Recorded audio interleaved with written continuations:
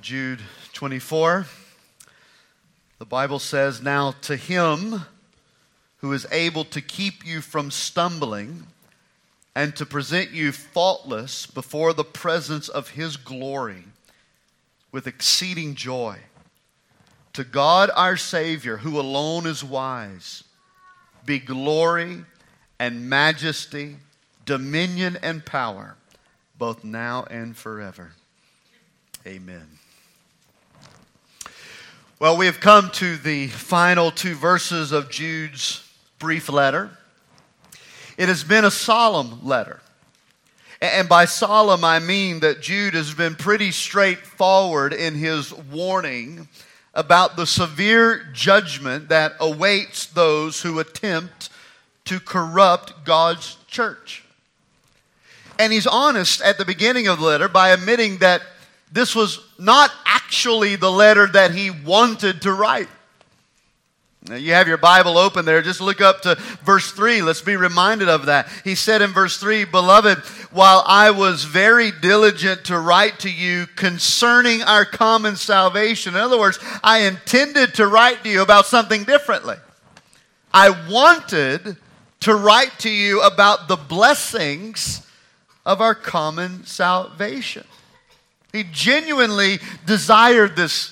He was eagerly waiting to rejoice with them about all that God's salvation brings to you and I as we share in the gospel together. However, he also says in verse 3, look at it, "But I found it necessary to write to you." And this is not what I wanted to write, but I found it necessary to write to you to exhort you to contend earnestly for the faith which was once delivered to all the saints. And that is exactly what Jude has spent the past 21 verses doing. And the reason why he is writing this letter for us to earnestly contend for the faith is because certain people, Jude says, creep into the church. And by that we mean the big C church as it is spread around the world, and also the little C church as we meet here together on Plaza Road Extension. Certain people creep into the church, and what they do is they distort the grace of God by their teaching.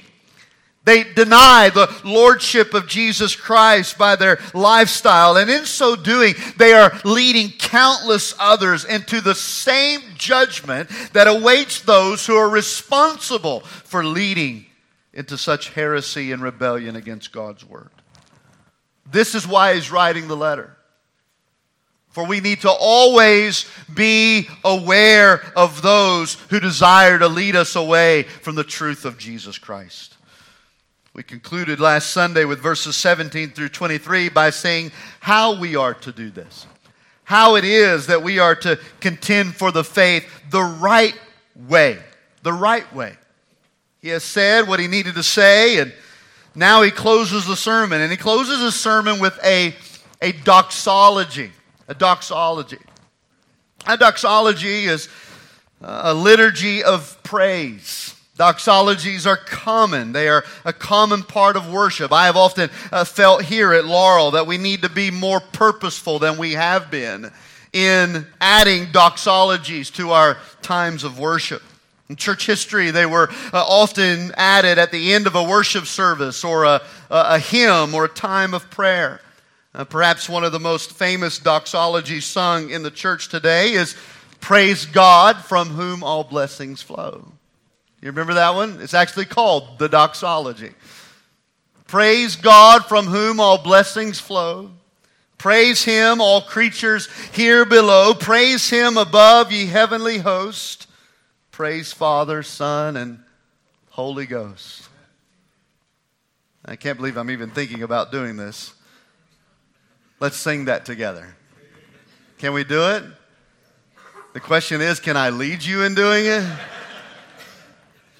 All right, here we go. You ready? Praise God from whom all blessings flow. Praise Him, all creatures here below. Praise him above, ye heavenly hosts. Praise Father, Son, and Holy Ghost. Don't forget the amen. Ready?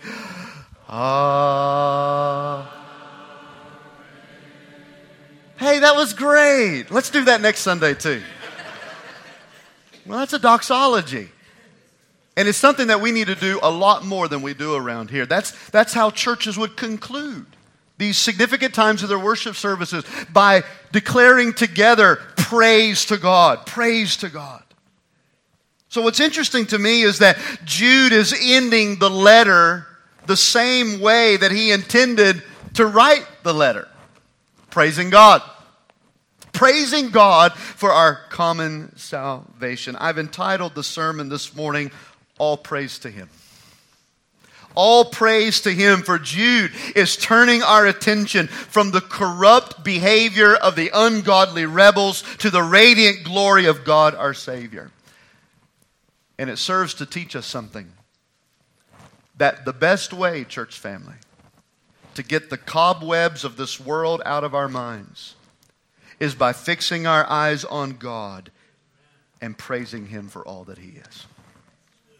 Whatever it is, whether it's frustrations and bitterness and anger, discouragement, whatever struggles you have this morning, the best way to get those cobwebs out of your mind is to fix your eyes on God and praise Him for all that He is to us. That's what Jude does here. He turns from the ungodly rebels to the radiant glory of God. Let's look at these things together. First of all, he tells us in this doxology that God will keep His people from stumbling. He gives all praise to God. All praise to God because He will keep His people from stumbling. Look at it there in verse 24. Now, to Him who is able to keep you from stumbling. Now, this had to be an incredible source of encouragement and hope to that original audience when Jude came to these words.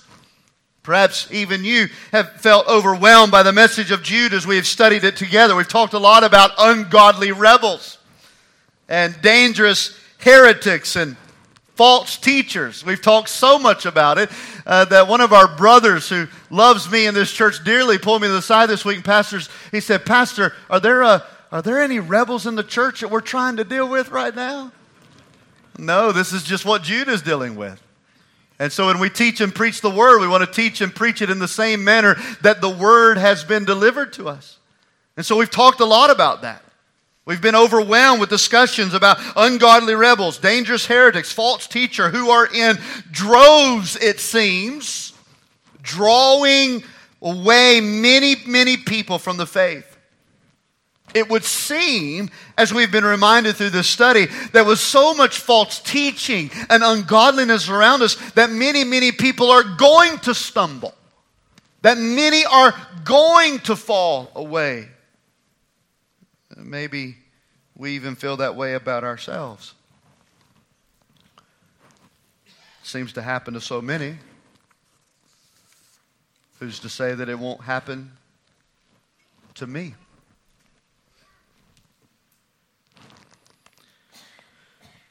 Church, only a fool thinks he has no chance of falling.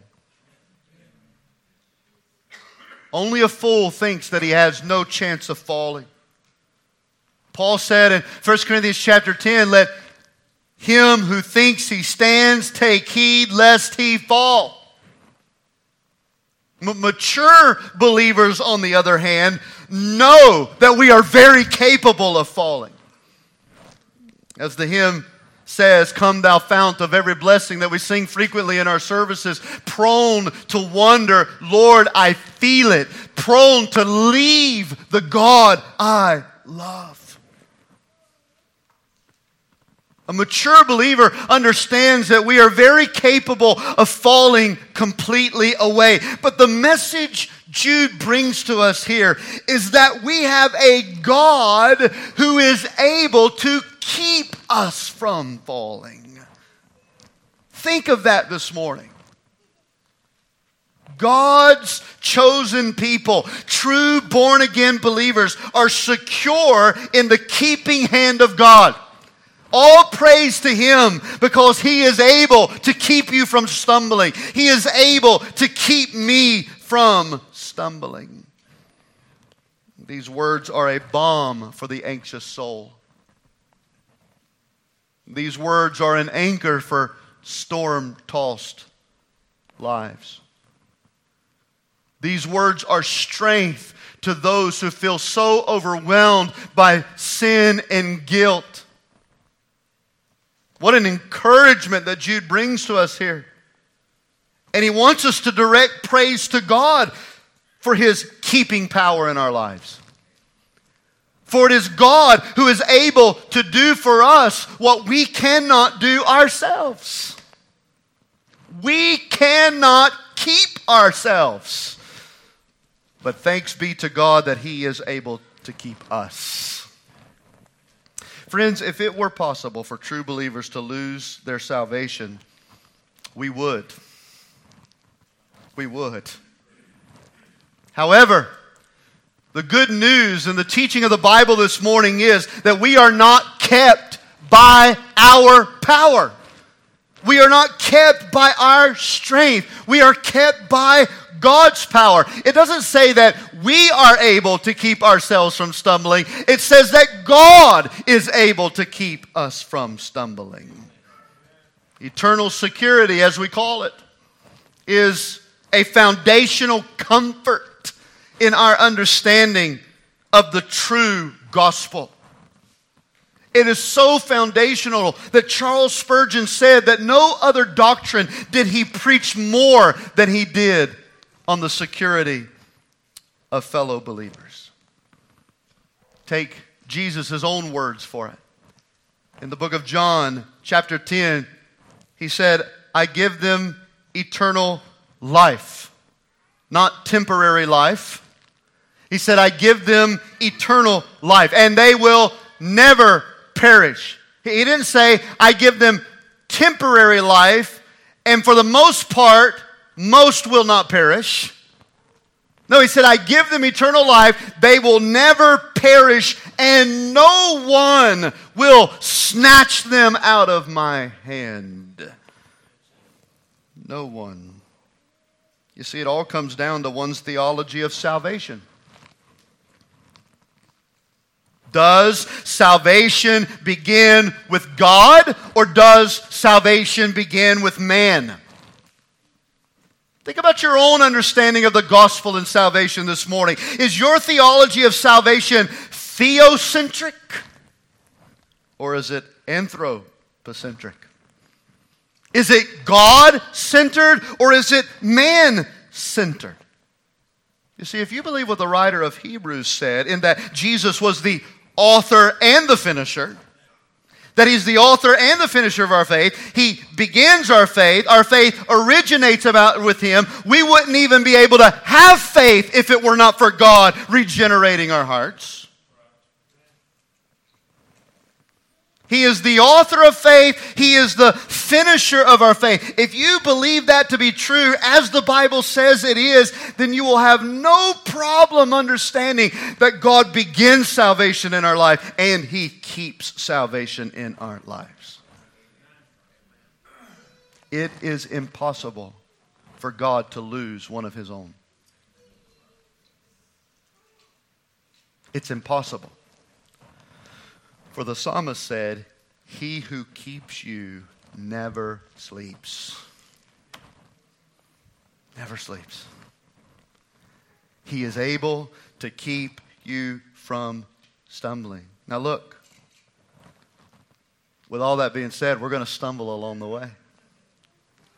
I use that word specifically because there's two different intents here. The word in the Greek used for stumbling in Jude 24 means to completely fall away. It doesn't mean that we're not going to sin. It doesn't mean that we're not going to have doubts. It doesn't mean we're not going to have moments in our life, seasons in our lives where we perhaps stumble along the way. What he's talking about in Jude 24 is a complete falling away, a complete abandoning of the gospel, a complete turning away of what we have been taught, of the faith that has been delivered to us in the truth of Jesus. Church, listen, we're not perfect. We're not sinless. We're not incapable of falling in terms of disobedience. This is what makes the doctrine of His keeping so comforting. Because His salvation is a guarantee. Not as long as I'm running in a straight line. No, His salvation is a guarantee in my life when I am running in a straight line and when my life feels like it's all over the place. And we go through those seasons, right? Maybe I don't feel, or maybe I feel I'm as close to God as I've ever been. Everything's right. I'm reading my Bible. I'm faithful to church. I'm serving. My sweetness with God. And then we have those moments we wonder, where in the world is God? I want you to know that even in the moments where you can't even sense the presence of God, He is still keeping you as strongly then as you do when you feel like you've never been as close to Him before. His salvation is a guarantee. Proverbs said, a righteous man may fall 7 times, but he will rise again. Well, how is it that he rises again? Because God is keeping him. Because God is keeping him. Jude wants us to understand this, and here's where it fits within the context of Jude. This is not just a message on the doctrine of salvation, the doctrine of eternal security and your assurance. God doesn't want you to go to bed at night wondering whether or not you're really saved. When you come to faith in Christ, He wants you to live within the assurance of God's keeping power in your life. So this is not a message, an entire message on the doctrine of eternal security. So we have to fit it within the context of Jude's letter. Jude wants us to understand that within the context of this keeping power of God is when we are contending for the faith. That is, all these people come in and try to draw away disciples. Jude says to us who belong to God, God will keep you. God will keep you. It's a part of our faith and trust in Him. We see these things that happen to this church. We see these people over here who wants to profess this in Christ, and now they're living such ungodly lives. And then we begin to evaluate our own selves. And God is saying, He is saying to us, listen, don't be overwhelmed by fear. Don't be consumed by this, but trust in the fact that if you belong to God, God will keep you from that deception. He will keep you from falling prey to the ungodly rebels and to the dangerous false teachers who come in and disrupt the gospel. It is to those who are unconverted. Listen carefully. To those who are unconverted, unregenerate. Those whose religion is only a mere profession, but not a true reality. It is to those people whom Jude says are in danger of falling away from the faith that has been delivered to them. Because all they've ever done is just make a profession. They've not made it real. They're religious, they're not converted. They're morally conservative, but they've never had their hearts regenerated. And it's to those who are in danger. So what do we do? Well, we have to do what Paul said in 2 Corinthians chapter 13. We must examine ourselves as to whether or not we are in the faith. Because those who are in the faith are kept. They have no need to fear. But those whose faith is not real, it's only a show. It's only external. It's a facade. It's not real. It is those who are in danger of falling away. How's your faith this morning? Is it real? Are you really and truly trusting in Jesus' righteousness and His righteousness alone for your eternal salvation? Or is there some part of you that's still trusting in yourself? You're trusting in what you prayed.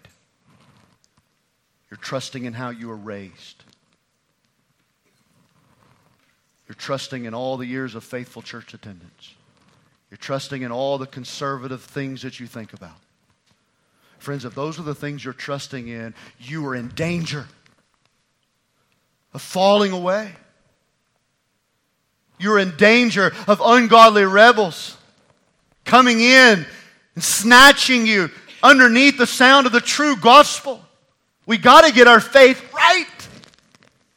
Is our faith in Jesus and His righteousness alone? Are we trusting wholly on Him to bring us the salvation that we are in so desperate need of? Jude wants this to be a theme of praise for God's people. All praise to Him, because in this world where so many corrupt things are happening, in this world where there are disasters on every corner and disappointments, it's like the kids saying this morning, why should we be sad when Jesus is our King, ruler over all? Jude says, all praise to Him. You know why you ought to live daily in praise to Him? Because He is keeping you from stumbling. Thanks be to God. Here's the second reason he says all praise belongs to God, because He will present His people faultless in His glory. All praise to Him because He will present His people faultless in His glory. So the end of verse 24 it says, and, so not only is He going to keep you from stumbling, but He is also going to present you faultless before the presence of His glory with exceeding joy. Friend, there's coming a day when all of us will be presented to God in the presence of His glory. We will stand before Him. We will be presented by ourselves, individually, before God. This is what the Scripture calls the final judgment. And the Bible is very clear that all of us will stand before Him in His presence. The prophet Malachi makes an observation when he asks in Malachi chapter 3 and verse 2, he says, who can endure that day? The day of His final judgment. Who can endure that day? Who will be able to stand when He appears? And the answer is, church, no one. No one is able to stand in the presence of God's glory on the basis of the lives that we have lived. No one. You see, the Old Testament has been very clear that because of sin, we cannot survive to be in the perfect holiness of God. That's the whole purpose of the sacrificial system and the tabernacle and the Holy of Holies, all those details. It's to remind us that sin cannot exist in God's perfect holiness. Revelation 21:27 says, nothing unclean will ever enter into the presence of God. Amen. I appreciate the amens, but for me, it's an oh me. Because I am unclean. So the only way for a person to stand in the glory of God's presence on Judgment Day is if that person stands faultless. He has to be able to stand before God on Judgment Day without any sin in his life. So then tell me, who's going to survive Judgment Day? Who is going to survive the presence of a holy God when we stand before Him? And this is the beauty of the gospel. When Jesus Christ, the one true God and absolute perfect man, died on the cross as a sacrifice for sin in our place, He made a way. He made the only way for men and women to stand before the presence of God's glory. You see, when you put your faith in Jesus as Lord and Savior, He takes that transaction that He made on the cross and He imputes it into our life. 2 Corinthians 5, He that is God made Him, Jesus, who knew no sin, the perfect man. God made Jesus, who knew no sin, to be sin for us. All of our sin was put into Christ at the moment that He was nailed to the cross. And it was put on Him that His righteousness, Paul says, might be put on us. So when I come to faith in Jesus and I trust in His righteousness and His righteousness alone, there is a transaction that happens. My dirty clothes are taken off because Christ wore it on Calvary. And He takes His faultlessness. He takes His perfection, His righteousness, His life without sin, and He gives it to me. And now I cover myself up, not in my rags, not in my goodness, but in Christ's perfection. You see, we cannot stand before God on the basis of our clothing, on the basis of our lives. It is tainted by sin. But we can stand before God when we are wrapped in the clothing of Jesus Christ. For it is His faultlessness, it is His perfection that allows us to escape the wrath of a holy God. That's the gospel. You see, right now, because of Jesus, we who believe stand in God's grace. But in the future, we will be able to stand in the presence of God's glory. Romans 5 says, therefore, having been justified by faith, we have peace with God through Jesus, through whom also we have access by faith into this grace in which we stand, and we rejoice in the hope that we will stand in the glory of God. I am standing in grace today, and because of His perfection, because He was without sin, because He is faultless, I will stand face to face in the very presence of God when my time comes. That's the gospel. That's why we need Jesus. We don't need religion, we need Jesus. We don't need a change of life in terms of turning over a new leaf and doing things better. We need Jesus. We need His righteousness. For we will stand before the presence of God's glory, and you will either stand there perfect or filled with fault. Those who stand there wrapped in Jesus will be presented to God without sin. No wonder Jude says here in verse 24 that day for a Christian will be experienced with exceeding joy. Did you see that there at the end of verse 24? That presentation will be experienced with joy. When we stand before God on that day, we will know nothing but joy. Nothing but joy. You see, when the Bible says it is a fearful thing to fall into the hands of a living God, that is when we are without the righteousness of Christ. But when you are clothed in the righteousness of God, it is a joyful thing. A joyful thing to stand into His presence. To stand before Him faultless. We will know nothing but joy that day. Because for the first time in our lives, we will be whom Christ saved us to be. For the first time in our lives. Sinless. perfect, like Him.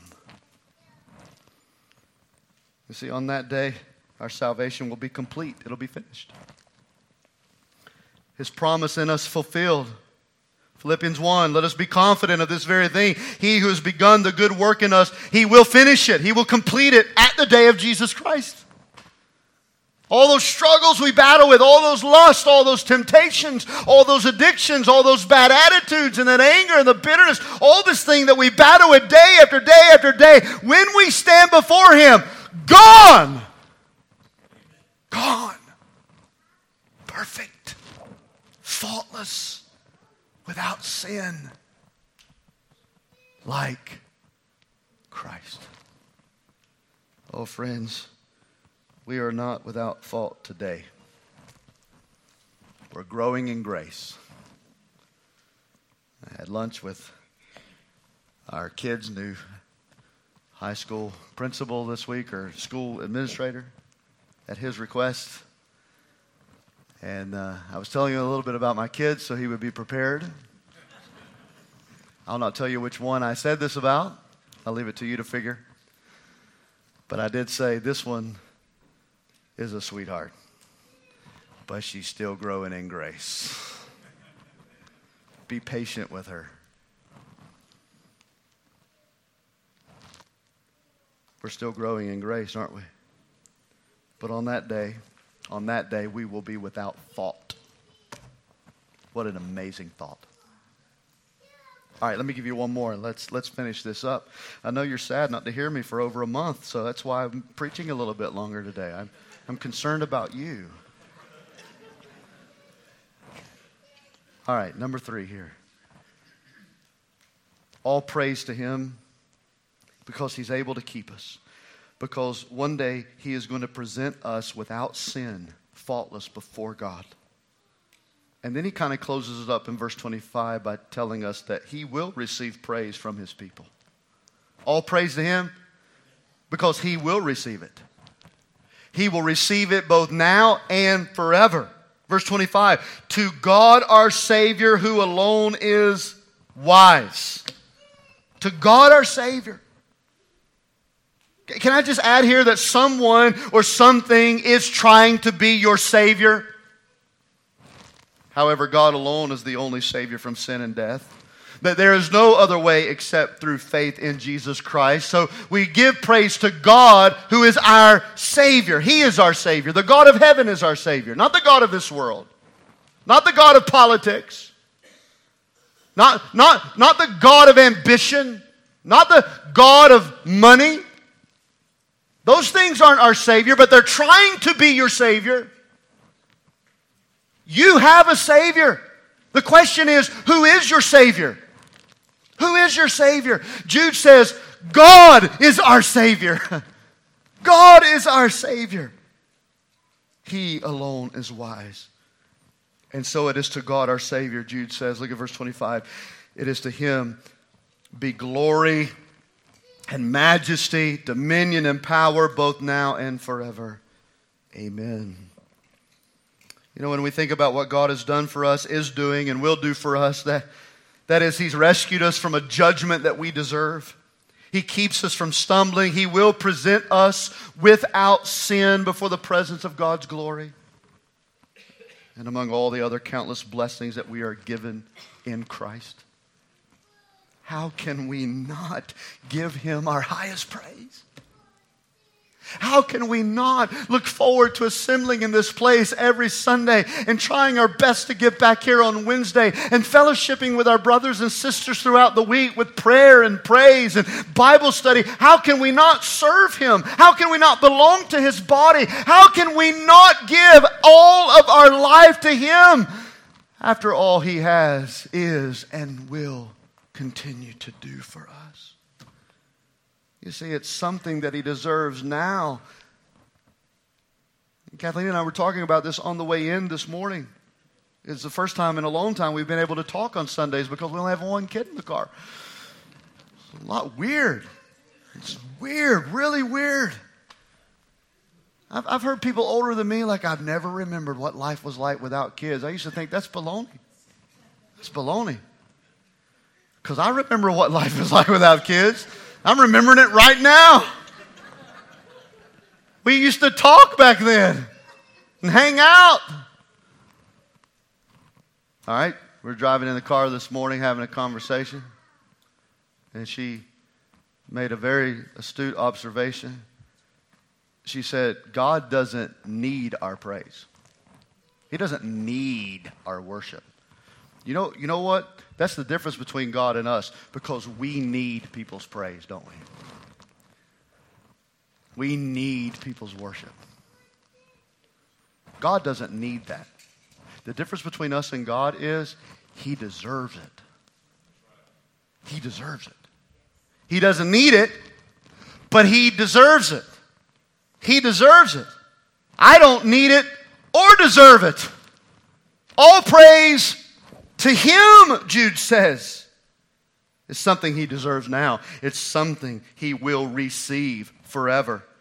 Think about these things that Jude ascribes. He says, be glory to God. Glory is the all-divine, intrinsic attributes that radiate His being as God. It's all the encompassing glory of God. He says, be majesty to God.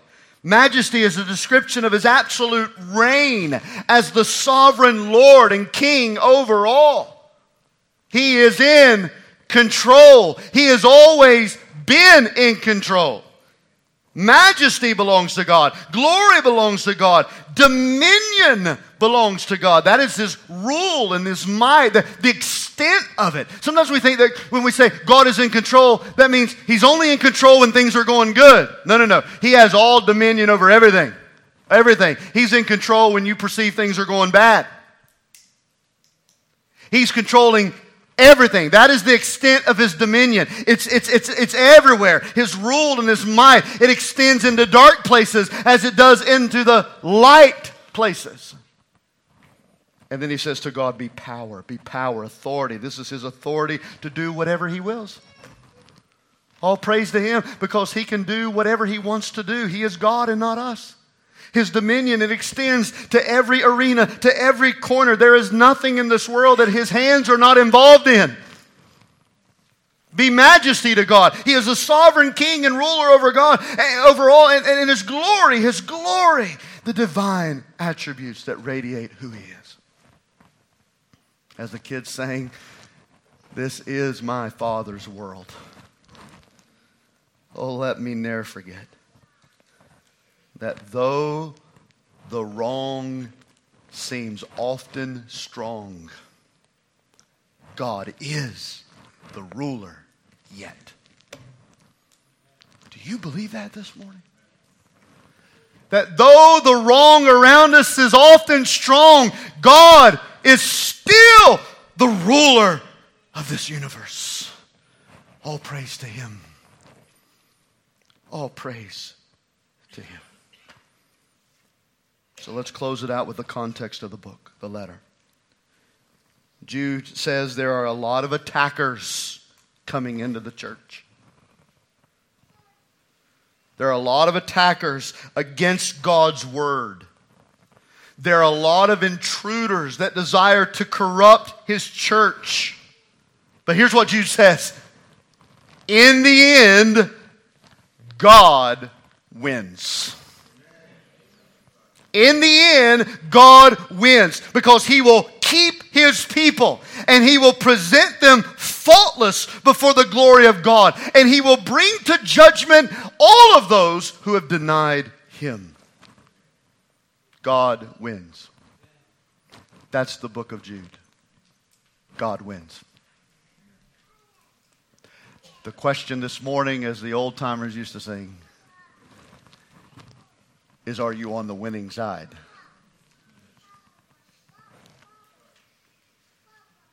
Are you on the winning side? Draw near to Christ. Repent of your sin.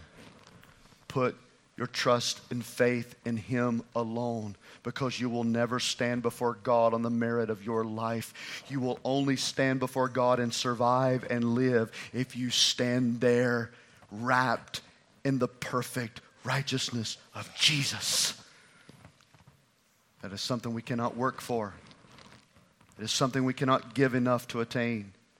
It only comes by simple trust, faith in Jesus Christ.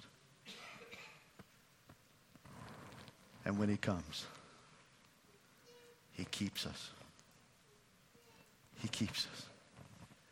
He guarantees through all the bumps in the road that we will stand before God sinless. So for all our days, we will give him praise. To Jesus, our King, forever. Let's stand together for prayer this morning.